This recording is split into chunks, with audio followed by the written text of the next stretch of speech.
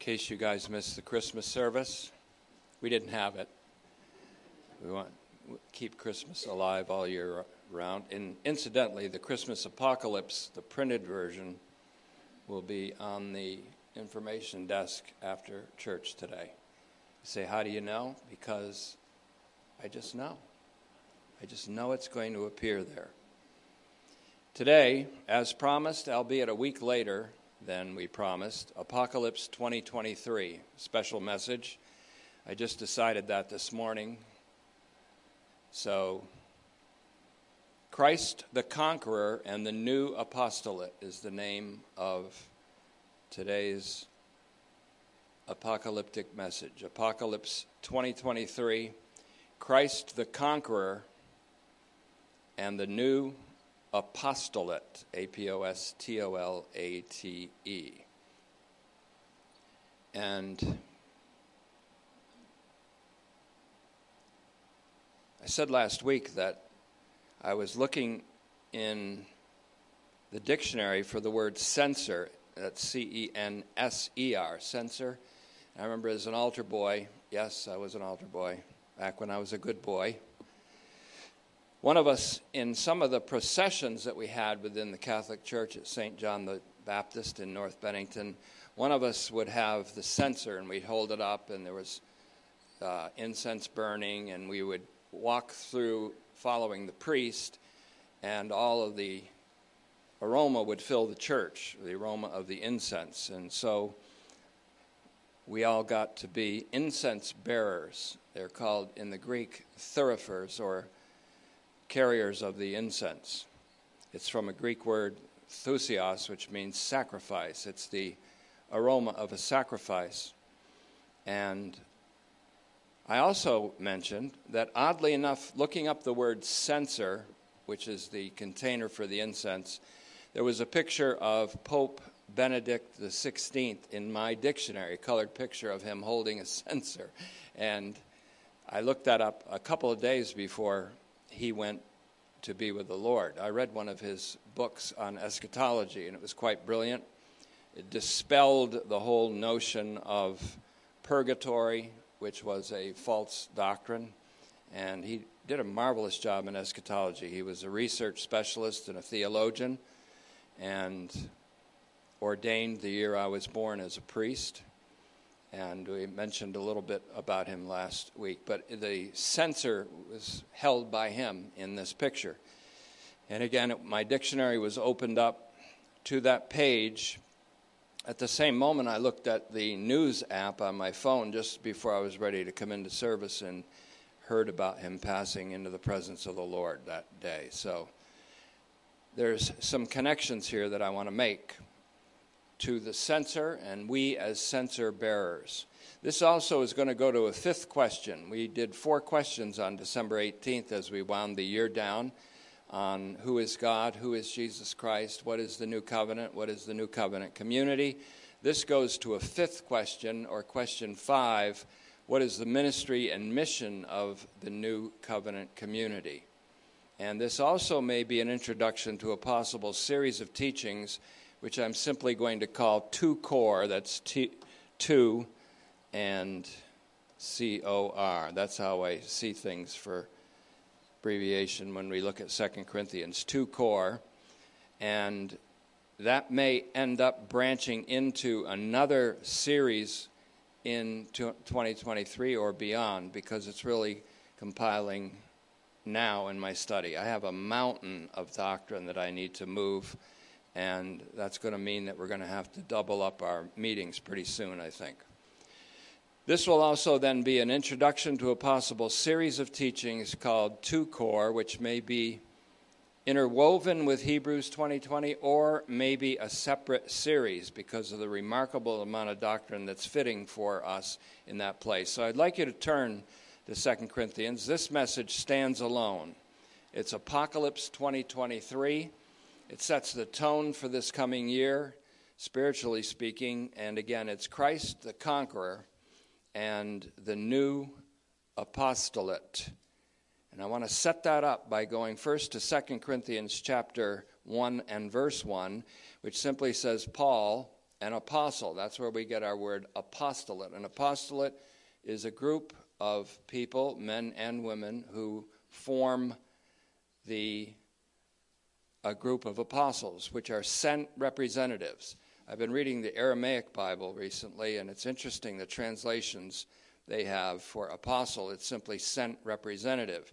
For the word truth, they have the word rainbow sign. The rainbow sign pointing back to the covenant with Noah, that God would never destroy the earth.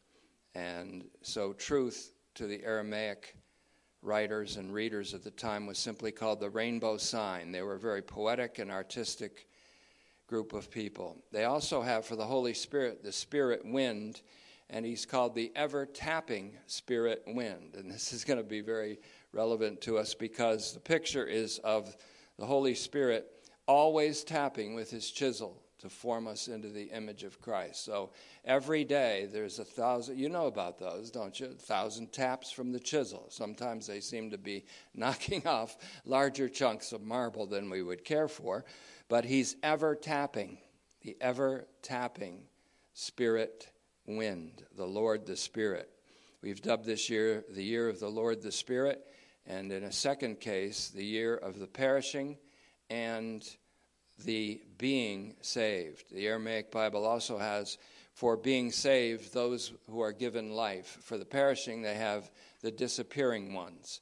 Very interesting concepts. We may blend them into our concept here. So if you're wondering why your life is the way it is, it's because the Holy Spirit is in you, and he's ever tapping with the chisel.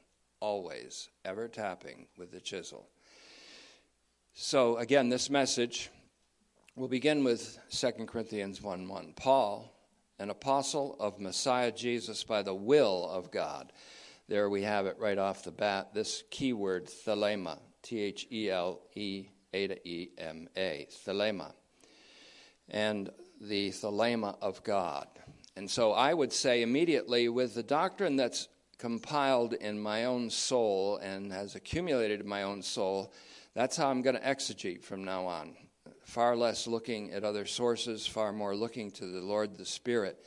So what would I say instead of a commentary at this point? When it says Paul, an apostle of Messiah Jesus by the will of God, I would say that is by the mystery of his will.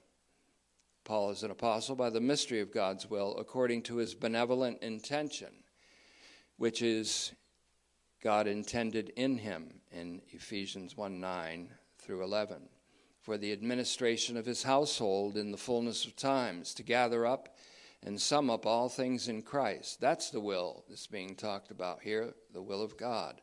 Things in the heavens and things on earth, in him and in whom you were predestined to be made his inheritance according to the purpose set forth by the one God who affects everything according to the unstoppable resolution of his will. Thelema again, Ephesians 1:11. And so that's the will by which Paul was made a sent representative of Messiah Jesus, the will of God, the infinitely loving Father. This is the same will of God our Father, according to which Jesus Christ, quote, gave himself for our sins to rescue us from this present evil age. Paul, from what does God desire to rescue us? The answer, this present evil age. Paul, why didn't you say hell? Paul would say, what the hell? There is none. Galatians 1:4, we are saved from this present evil age, which is rescued by Jesus Christ because he died for our sins. Paul, who is an apostle, an emissary, or a sent representative, by the will of God, is an emissary of Christ Jesus. Paul's commission, according to Romans 16:25-26, is to proclaim Jesus Christ according to the apocalypse of a mystery. The apocalypse of a mystery. One meaning of apocalypse is the dramatic unveiling, from two Greek words, apo, which means away from, and then the word kalumna, which is veil, which is a key word in 2 Corinthians chapter 3, where we're going to be going not too far in the future. Apo plus kalumna, or the verb kalupto, we have then apocalypse, or apocalypse, apocalypto. So one meaning of apocalypse means the dramatic unveiling, literally the taking away of a veil or a mask over someone or something. In 2 Corinthians 1:1, Paul mentions that he is with Timothy the brother, at the writing of this missive. For this reason, it's reasonable to assume that the brother, Timothy, is included with Paul the apostle when Paul uses the first person plural, we, throughout much of 2 Corinthians. Now, the one who solidifies us with you in Christ, that's in 2 Corinthians 1:21-22. Please note that. The one who solidifies us with you in Christ. That word solidify is the Aramaic rendering of what we would see normally as confirms us with you, solidifies us with you. We have the being saved as being solidified, the perishing as disappearing, but there's good news for both. So the plural that Paul uses here includes not only Timothy the brother, but as it expands through 2 Corinthians, it includes the whole readership from the first century that read this epistle. It also includes us in the 21st century. And I'm making a case out of this that we are the 21st century apostolate together with the Apostle Paul. We are the apostolate, the new apostolate otlot on the level of our time in history. So again, the plural, first person plural, is used throughout much of 2 Corinthians. It's not just what we call an associative plural or a royal we. It is, in fact, a plural that includes you. And again, to prove that or to demonstrate that, again, 2 Corinthians 1:21. Now the one who solidifies us with you in Christ Jesus. Bebeon hemas sun human. You see all this in print also, including the Greek text. And anointed us. The word anointed is like Christos. It's Chrisas, Chrisas. The one who anointed us is God. Theos. 2 Corinthians 1:21-22. Then, if you go to where we're going to go today, God always leads us. That's Paul, the apostle, and the readership of the first century and the readership of the 21st century. That's all of us. God always leads us, and that's where we're going to pick up in a few minutes, in a triumphal procession in Christ. 2 Corinthians 2:14. Hold that thought, because that's going to become prominent in our message today in a 2023 apocalypse.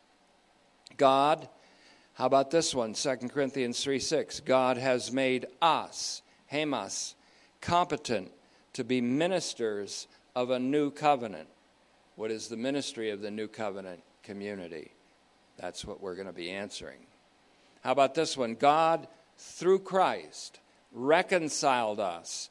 This is an apocalypse for 2023. 2 Corinthians 5:18-21, I'll give you my whole translation of it. God, through Christ, reconciled us to himself through Christ and gave us, plural, the word of reconciliation, the word of the reconciliation, literally, the message of the reconciliation. So in behalf of Christ, we work as ambassadors as God makes his appeal through us. God makes his appeal through us. Not just Paul and Timothy. Paul and Timothy and the saints in Corinth and his readership in southern Greece at the time. And we in the 21st century, the new apostolate otlot on the level of our time. And this is, above all, a message that equips us for the work of the ministry, the work of the mission and the ministry. So again, 2 Corinthians 5:18, God through Christ reconciled us to himself through Christ and gave us, that's the new covenant community, the ministry of reconciliation. That is, God was in Christ reconciling the world to himself, not counting their trespasses against them, and has placed in us, in human, the word of the reconciliation. So on behalf of Christ, we work as ambassadors, as God makes his appeal through us. D, Hamon.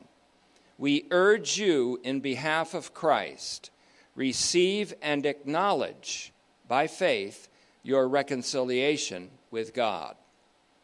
For God made him who never knew sin to be made sin for us to the end that we, that's all of humanity, the whole world, would be made the righteousness of God in him. That's 2 Corinthians 5:18 to 21. My purpose is to show the first person plural, Paul and the first, and Paul and the 21st century apostolate of ambassadors. Here's my thesis from this. And this is a thesis that will hang over all of 2023 and beyond.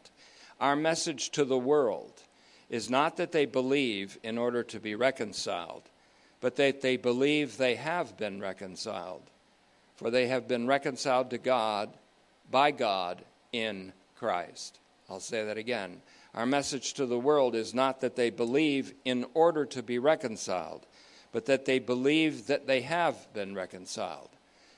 For they have been reconciled to God, by God, in Christ. That's called the gospel. That's called good news, and it isn't bad news. I heard a preacher who had the false gospel recently on television, and they're all excited about him because he's a new preacher. And he gave, first of all, the false gospel, and then said it's good news, and then he said, oh, but there's bad news. And that's exactly, at least he's honest. There is no bad news in the good news. Paul called it my gospel. I call it my gospel. My gospel doesn't have bad news for anybody. In all of these cases, we can say that not only a first but a 21st century readership of this missive have solidarity with Paul. And inasmuch as this is true, we are all and together the apostolate. Nothing like 2 Corinthians in this regard. As the New Covenant community, we are the new apostolate atlat. As such, we are incense bearers in a triumphal procession of Christ the Conqueror. 2 Corinthians 2:14, this is where we pick up. But thanks to God, who always leads us in triumphal procession in the Messiah, spreading the fragrance of his knowledge through us in every place. That's the New Testament atlat on the level of our time, the New Testament community. Look at it again. Thanks to God who always leads us in triumphal procession in the Messiah, spreading the fragrance of his knowledge through us in every place. The picture, a conquering hero, parading behind him the conquered general. For example, there's the example that we've given before, Julius Caesar, 46 BC, Vercingetorix, the king and general of the Gauls. He's defeated. He's brought into Rome for a triumphal procession. Caesar leads it, and the armies follow, and there are behind them Vercingetorix in a chariot bound on the way to death. Vercingetorix being led to death, probably with his family, probably with his coadjutant generals, and that was called the conquering triumphal procession. But there's another procession in history that I want to mention to you in a moment that is more relevant to the Corinthians and to us at this time. So you picture this triumphal procession going through the streets of Rome, and there's an Arc of Triomphe like there is in Paris, the Arc of Triomphe. It's a triumphant arc, and there's the execution. But along that parade route are censer bearers. And the censer bearers have incense. And we're going to actually show you that we not only see Jesus, but we smell Christ in his resurrection. There is an aroma in his garments. It was Nicodemus that put 75 pounds of spices in his garments, in his resurrection garments. And this man, Christ Jesus, spoken of in Psalm 45, is spoken of as emitting an odor from his garments, a beautiful and splendid odor. It is the odor of the death of death, the antithesis of the odor of death, the death of death, the smell and aroma of resurrection. And this is what we have in our censers. Now, there's another procession. Paul probably wrote 2 Corinthians in AD 51 or 52. Fresh on the minds of everybody was a triumphal procession. And so Ellicott's commentary for English readers actually brings us in on this. He says, it is not without interest to remember that when St. Paul wrote, probably 51 to 52 AD, the latest triumph at Rome had been solemnized at Rome by Claudius in honor of Astorius over the Britons in AD 51. The Britons were a tough lot. They were tough to bring down even by the Romans. And commemorated by a triumphal arch, the inscription on which is now to be seen in the courtyard of the Barbieri Palace, or the Barberini Palace in Rome. And that in that triumph, he said, Caractacus, or Caractacus, that's Caractacus, the defeated general, had figured as a prisoner, and that he and his children, spared by the mercy of the emperor, had passed from the ranks of the lost, and that's how they wrote it up in the triumphant, in the Latin, the lost, and those of the saved. They passed from the ranks of the lost to the ranks of the saved. So the conquered general, the enemy, in that case, passed from the lost or the perishing or the disappearing to the saved. He was called saved, once lost, called saved by the generosity of the Emperor Claudius. According to a view taken by some writers, Claudia, and speaking of Christmas, Linus, found in 2 Timothy 4:21, Claudia and Linus, whom Paul mentions in his last letter, may have been among those children of the conquered general Caractacus who were spared and became Christians.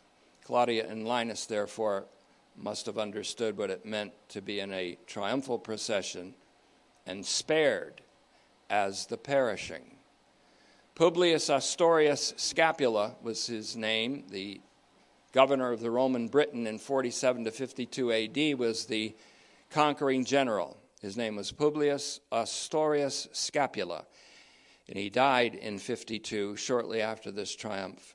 He quelled the revolt of the Britons led by Caractacus and finally defeated him in 51. And he was honored with a triumphal insignia and probably a triumphal procession in which Caractacus and his children were spared by the mercy of the emperor.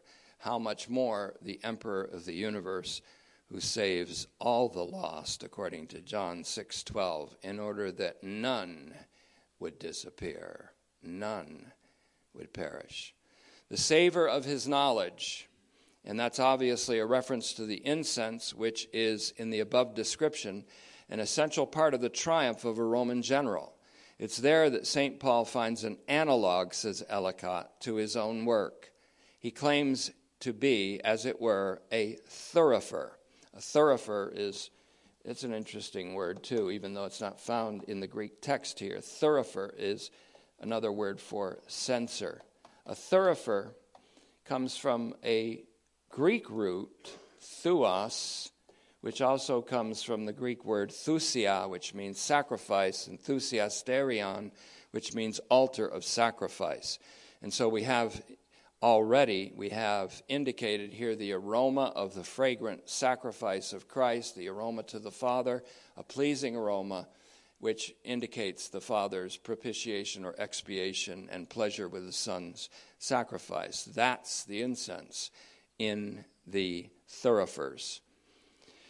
And so the savor of his knowledge, and again, Ellicott, I think, is right to say that this is a reference to the knowledge of Jesus Christ that we have of him.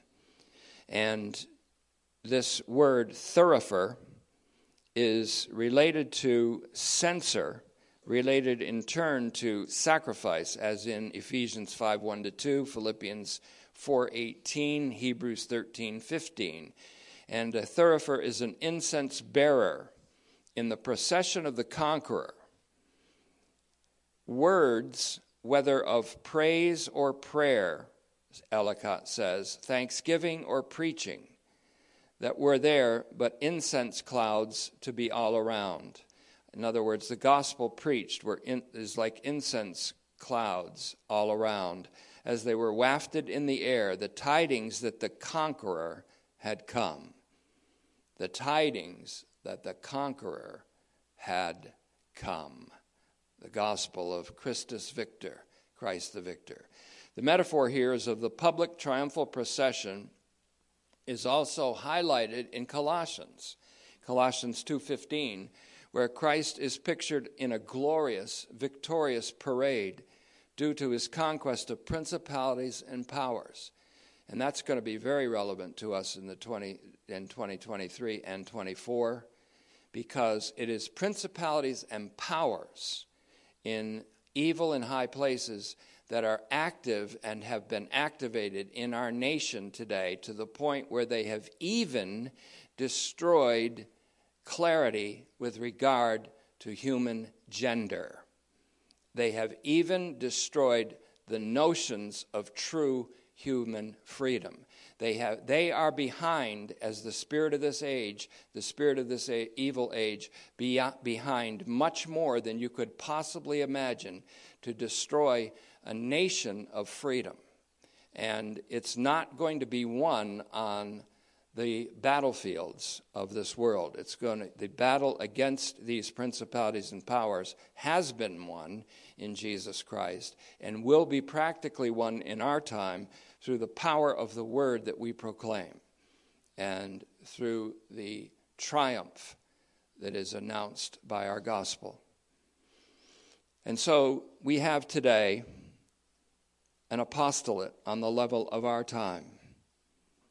And so again, in Colossians, we have this splendid picture of Jesus leading in his train principalities and powers that he defeated in his death on the cross and his resurrection. And this is precisely what Paul is talking about here. The fragrance of Christ is what's being spread from censers or thurifers, from the burning incense along the triumphal parade route, announcing the Messiah's triumph over principalities and powers, including the most important of those powers, death himself, death personified. Thanatos is the ultimate principality, the ultimate power that's destroyed, and the last enemy that will be destroyed in 1 Corinthians 15:26. So though not used specifically here, the concept is that the gospel proclaimers, or the apostolate otlot, that's you and I today, being thurifers, we are acolytes, or altar boys and girls, we could say, who carry an incense-bearing thurible. So thurible and thurifer are censers. They refer here to sacrifice.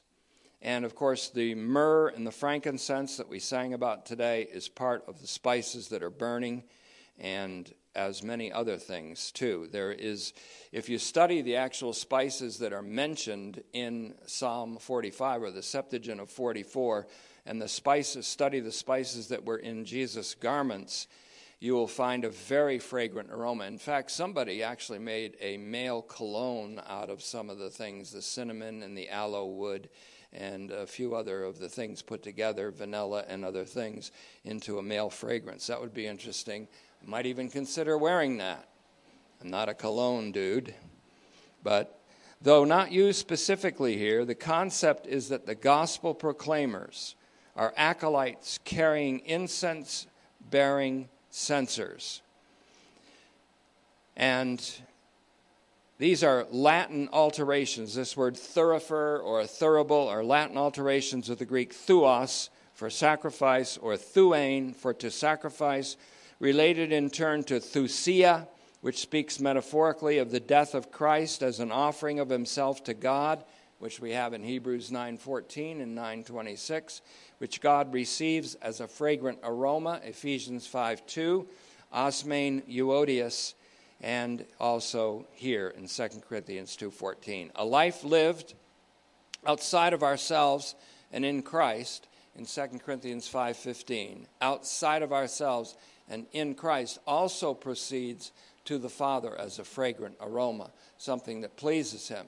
Nothing pleases God but faith, and a life lived in faith is a life lived extra nos, outside of ourselves, in Christo, in Christ, by the power of the Spirit, the ever-tapping Spirit wind. That brings much glory to the Father.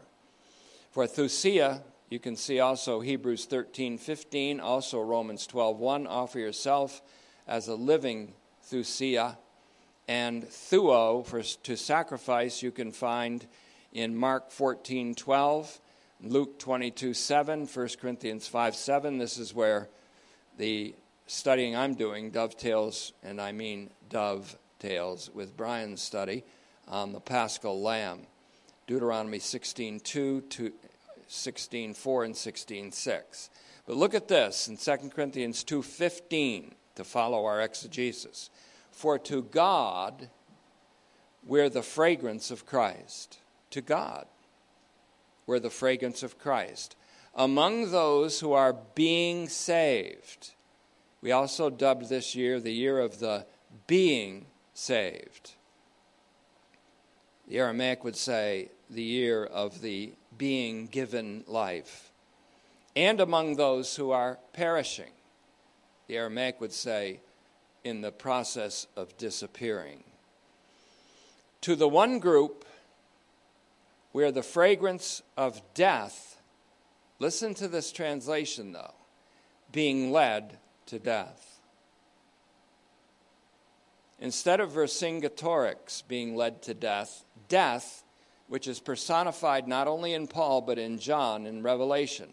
The only name not written in the Lamb's Book of Life is Thanatos, also known as Hades or Hades. The only name not written in the Book of Life is the name of something God did not create, called death. It is death that goes into the second death, the lake of fire. And with it, all of the disappearing old man. The old man disappears in the process. He's cast into the lake of fire, as it were. What you were in Adam is cast into the lake of fire. What you are in Christ survives. And that's the whole message that we're bearing here. So it says, instead of Vercingetorix being bound and led to death, picture death being led to death. That's good news. That's not bad news to the perishing. That's good news to the perishing. And good news to the being saved. So, for to God, we're the fragrance of Christ among those who are being saved and among those who are perishing. To the one group, we're the fragrance of death being led to death. To the other group, we're the fragrance of life being led to life. And Paul then says, and who is competent for these things? We would say it today this way, doesn't this blow your mind? Who can even figure this? From death to death, ek thanatu, eis thanatu. From life to life, ek zoes, eis zoein. They're complementary concepts. A fragrance of death to death. The fragrance of death is horrific. Remember what they said about Lazarus. By now he stinketh, says the King James. Death. But death led to death gives the glorious, indescribable odor and fragrance of the death of death. That's what Jesus' garments smell like. If he were to walk by here today, you would be experiencing an aroma of something that's otherworldly altogether. Because we not only see Jesus, May I even say we smell Jesus. And we will when we see him. There'll be an aroma that wafts throughout heaven. It's the aroma of the garments of the resurrected Christ. Why the garments? Well, in the transfiguration, it wasn't just his face that shone with glory, but so did his garments. There's a lot could be said about that. The gospel emits and disperses the fragrance of the death of Christ, which is the death of death, and the resurrection, stored up in his death, as Athanasius put it. It's the fragrance of life unto life. Picture Vercingetorix then being led as a captive in the triumphal procession in Rome. Smell the clouds of incense that are dispersed in the air, giving the smell of the victory of life to all who were threatened by him and his armies, and the smell of impending death to Vercingetorix. Now picture, instead of Vercingetorix, the Gallic general, death being led to death. The second death, the death of death. So to the disappearing, the gospel is the news of the death of death. Why are people so desperate to find some identity? Because they know in their hearts they're disappearing. They're perishing. Why are they not content with their identity as it is? Because they're unaware of redemption, unaware of salvation. They've been taught and indoctrinated since children in institutions of education not to believe the message of the Scriptures, not to believe the absolute truth. The rainbow sign is taken from them and it's transferred to some other silly thing. The rainbow sign intended for children to understand is the covenant of God, which he will never destroy the earth or the planet or people or the universe or them. It's taken away from them. And so they're not content with their identity as is. They seek for it elsewhere. They do not know redemption. They do not know the message of reconciliation. They do not know of the death of death in Jesus Christ and of the life led to life in him. And so it's compassion that we must have as we preach this gospel. And so picture Thanatos being led to death. He's not spared. The gracious and merciful emperor may be sparing all and be merciful to all, but he's not sparing of death. Death was not part of his original creation. Everything that God creates, he redeems. He did not create death, nor did he create Hades, which is just another name for death. They're equated. Revelation throwing death into the second death is the best piece of news you could ever read. It's not a bad thing. It's not a frightful thing. It's not a terrible thing. It's not a horror show. It's not something you want to scare your friends with because you want to scare them with a message of hell.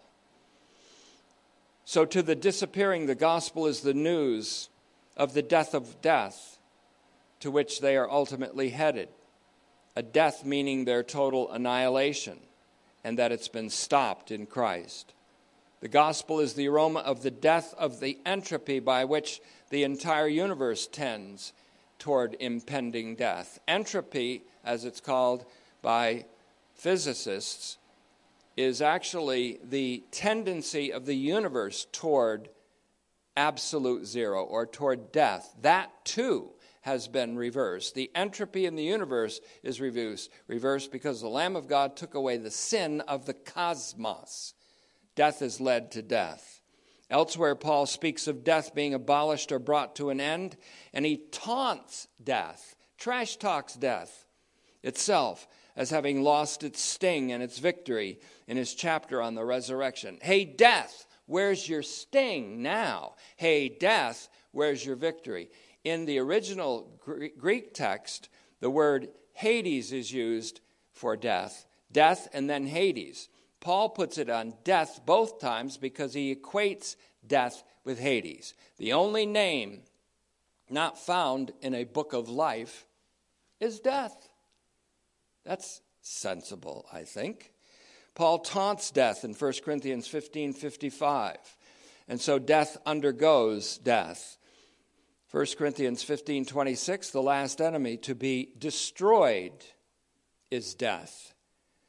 All other enemies are brought into submission, salvific submission to Christ, and spared by the glorious conqueror, our Lord Jesus Christ. Only death gets led to death. He cites Hosea 13:14 in that connection in 1 Corinthians 15:55. Well, John in the Apocalypse of Jesus Christ depicts death and Hades being thrown into the lake of fire. Death undergoes death in the second death in Revelation 20:14. And John declares that in the new heavens and the new earth, as well as the new Jerusalem, death will exist no longer and will have passed away. Death passed away. The obituary of death, Revelation 21:4. In both Paul and John, death, thanatos, is personified as a mortal being who dies. And so this is what's being talked about here. And I used to think it was the same thing because I read the commentaries and heard the preachers and said, death to death for the perishing. We're talking about they're going to die someday, and then after their death, there's going to be the second death. They're going to be thrown into the lake of fire. That's not what it's saying here. The gospel that we preach and the odor and aroma that comes from our censers is the announcement of death to death. In this case, Caractacus and his children, Linus and Claudia, are spared. They go from the disappearing to the solidified. They go from the perishing to the being saved. Yes, there are two categories of people in this world today: the perishing, the disappearing, and the being given life or the being saved. But both will ultimately be saved. And that's why our message is not, hey, if you believe you can be reconciled or believe to be reconciled. No, you've been reconciled, now believe it. Acknowledge your reconciliation is what we're saying. You've been reconciled. And with that comes the light of Messiah rushing in to the darkness of their tohu wabohu, chaotic souls in 2 Corinthians 4:6, speaking of 2 Corinthians 2 core. So, I think we have in 2 Corinthians 2:14-16 much the same idea with the phrase, the fragrance of death to death. At least it's worthy of consideration that Paul is emphatic elsewhere in the Corinthian correspondence that death is an enemy that dies as a conquered enemy, combatant, led in triumphal procession, because he also shows life being led to life as death is led to death. Moreover, he makes the analogy that he and other preachers of the gospel of the glory of the Christ, including us, the new apostolate Atlot, are thurifers or incense bearers carrying the censer of burning incense alongside this procession, walking on the King's Highway with everybody else, causing the aroma of death to death and life to life to be dispersed to all the parade goers, both the perishing and the being saved. We got a great message for the perishing, the death of death. We got a great message to the perishing, the life of life. We have a great message to the saved, the death of death and the life to life. What does it mean, life to life? It means Jesus Christ, the resurrection and the life, comes to life. And his life leads to life in all of humanity, in all of time. For in Christ all will be made alive. So life is led to life in that the life of Jesus Christ in his resurrection is led into all of the human race in all times in the general resurrection in which life will be for all. And that's what we announce. That's the apocalypse of 2023. This is the 2023 apocalypse. It's the apocalypse of Christ the Conqueror and of the new covenant community as the censer bearers everywhere we go. Everywhere we go. The world is our parish, Parish. So we announce to them that they need not perish. We're being led in this triumphal procession. Not only as those who were conquered, we were conquered. And not only those who are not perishing but being saved, but we are following in the parade as the censer bearers through whom the smell of Christ is dispersed all along the route, all along the King's Highway, which is last year's theme, I believe, that goes into this year. Who can make these things happen? He literally stops and says, this is too much for me. I can't handle. How do we even say this to people? And who can lead death to death, for example? Who's equal to these? Who can do that? If you can lead death to death and life into life, then you can save yourself. Who can make these things happen? Who can lead death to death but God, who overcame death in Jesus Christ, removing death's sting along with the stinger? And we know this. This year was one of the years I got stung by the most angry wasp or whatever it was. No, I don't think it was a white Anglo-Saxon Protestant. It was a bee or a hornet or something. They were building a nest above our door, and I opened the door, and one of them hit me right in the ear. And I went, oh, and I pulled the stinger out. It hurt for a week. I don't know what was in it, but it hurt for a week. So that bee dropped dead. His stinger was gone. Hey, death, where's your sting? So at least I could say to that son of a bee, you're dead now. Your stinger is right here, and I had to pull it out of my ear. But this is the point. Death, where's your stinger now? Where's your sting? Death, sometimes it says Sheol or grave, but Paul used death twice to show us something. Yes, the Greek text, the original Greek text says death and Hades, Thanatos and then Hades. Yes, it said that, but Paul said death twice. Why? Because Hades is death. Death is Hades. It's the same. Death and the grave or Sheol, it's all the same. Gehenna, death, the same. And the Aramaic is smart enough to know that the word hell isn't found in the whole Aramaic New Testament. They knew enough to know that it was the Valley of Hinnom around Jerusalem. They knew that. The original Greek authors knew that. It's just people in our own time that don't know that Paul addressed in 1 Corinthians 15:36. Moron. And he talks about the resurrection then. He talked to people that didn't believe in the bodily resurrection, and they didn't believe that it was coming for them. And he called them morons, or non-thinkers, I think he called them. So then, now the righteous shall smite me, and it will be a kindness. I've had people that have spoken to me very harshly like that, and I thought it was a kindness, because you get slapped by someone who's doing you good, you say, I can dig it. Thank you for that.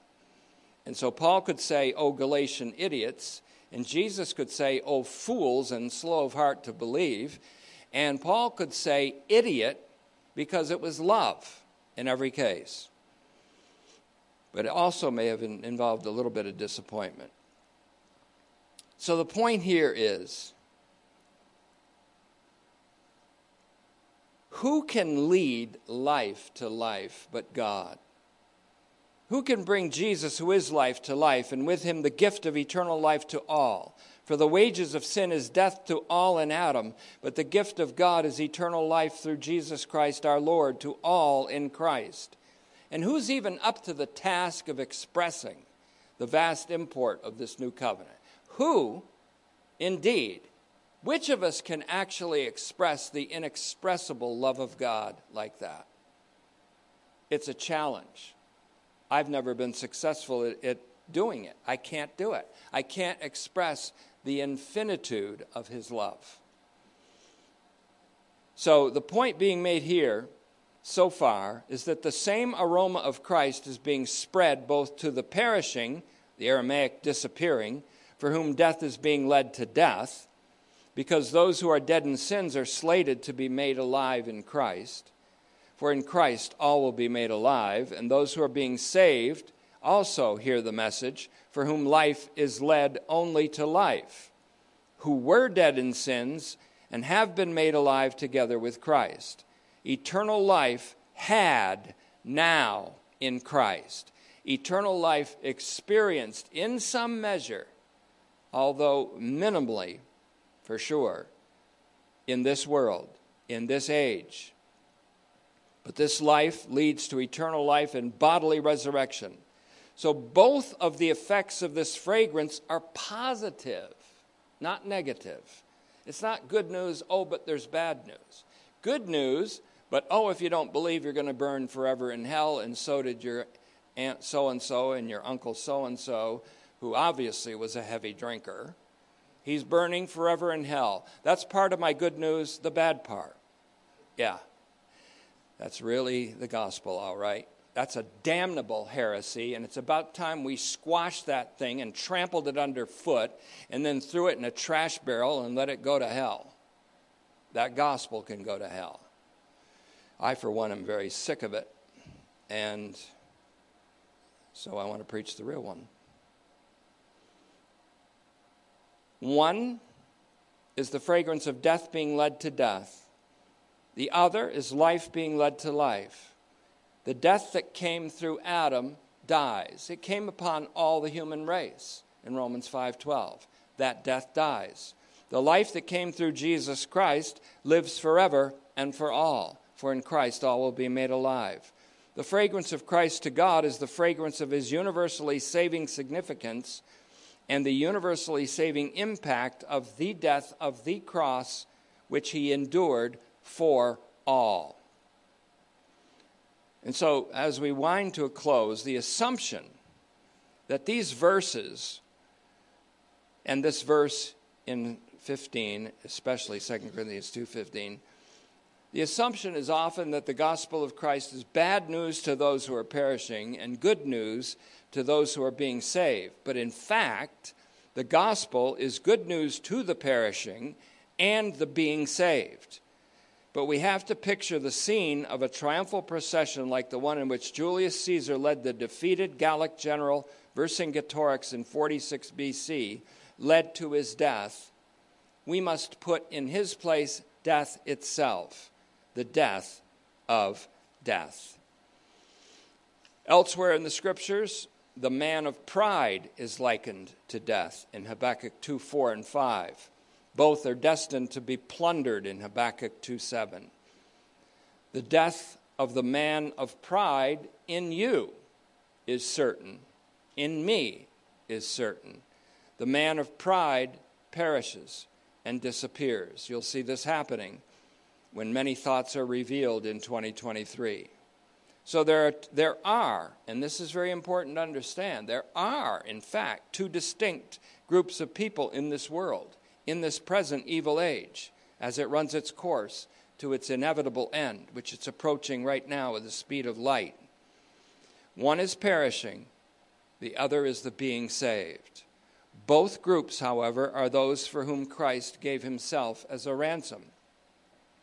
For the man Christ Jesus is the mediator between God and all of humanity, who has given himself as the ransom price for all of humanity. As it says, leading up to the stupendous statement of the universal saving significance of Christ and his universally saving impact of his cross in 1 Timothy 2:5 and 6, God is the Savior of all human beings, especially, but not exclusively, those who are believing. So you should put John 3:16 with Romans 15:13 to understand that believing results in an experience of peace and joy in the kingdom of God, in the Spirit, the Lord, the Spirit. So it's not that the fragrance of Christ smells like death to the perishing, but that he smells like the death of death. Jesus smells like the death of death. And Christ also smells of life from death that can only lead to life for all. Christ is the aroma of the death of death to all, to those who are currently perishing and those who are presently being saved, and he is the aroma of life leading to life in those who are dead in sins. He is both the fragrance of death to death and life to life, both to the perishing who are destined to be saved, but who are not yet awakened to that reality, and a message to the saved who are destined for a final salvation, but who are also already experiencing the life to come in a provisional and proleptic measure. Very small increments of that life and hints of it and glimpses of it. What we experience most of all is the tapping of the chisel of the spirit wind of God, the Spirit of grace. We don't always experience the glorious dynamics of the coming age, but just as miraculous, just as purposeful is the ever tapping of the chisel of the divine Michelangelo. So, this is the apocalypse of 2023. Who is sufficient for these things? Who's sufficient to be a minister of the New Testament, the New Covenant? Well, Paul answers it right down the road in 2 Corinthians 3:5. Our sufficiency is from God, who has made us, the New Covenant community, able ministers of a new covenant, not of the letter, but of the spirit wind, a covenant of the ever-tapping spirit wind. Announcers of the rainbow sign, a new covenant, an everlasting covenant, rooted in better promises. Death to death,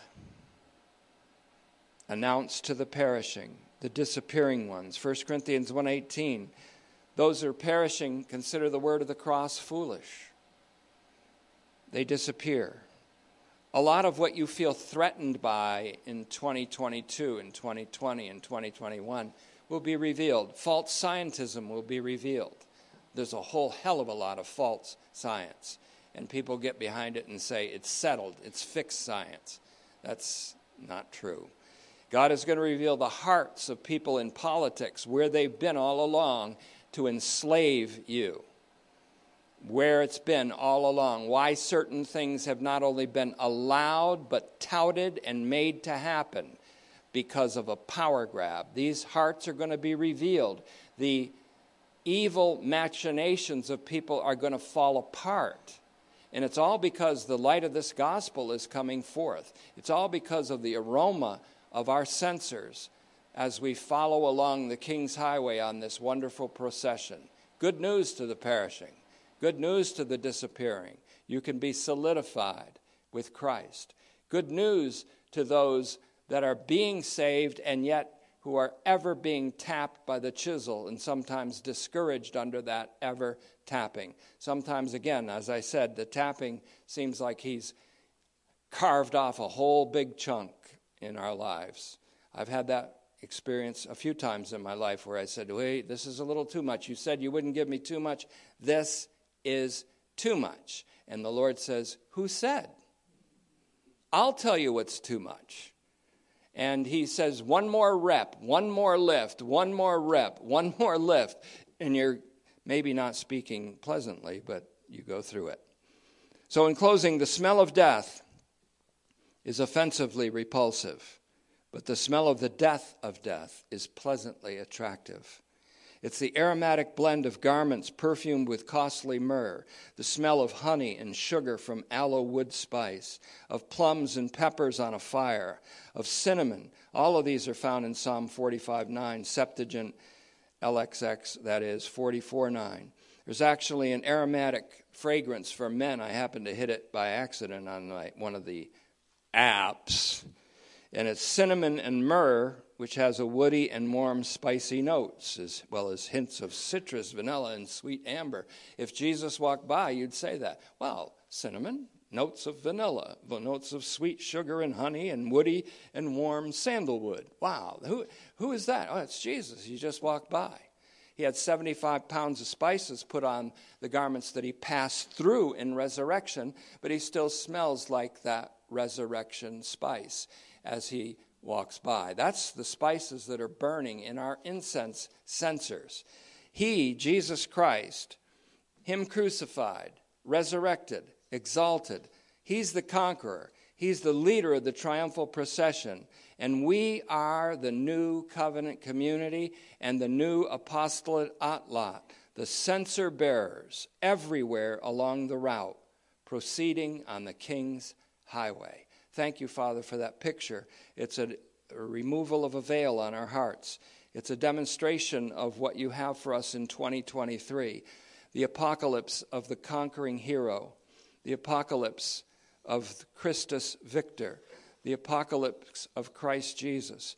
And we thank you, Father, for the privilege of being a part of his community that are solidified and anointed with him and anointed with the Apostle Paul and a sent representative and part of the ambassadorial function of the apostles of the early church. Thank you, Father, for we boldly say that we are the new apostolate on the level of our time.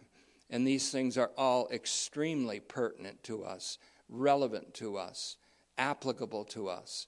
So use this message and every message that comes forth from this pulpit as a means of equipping us for the work of this ministry, a ministry of mercy, a mission of grace, a mission of censors following the conqueror.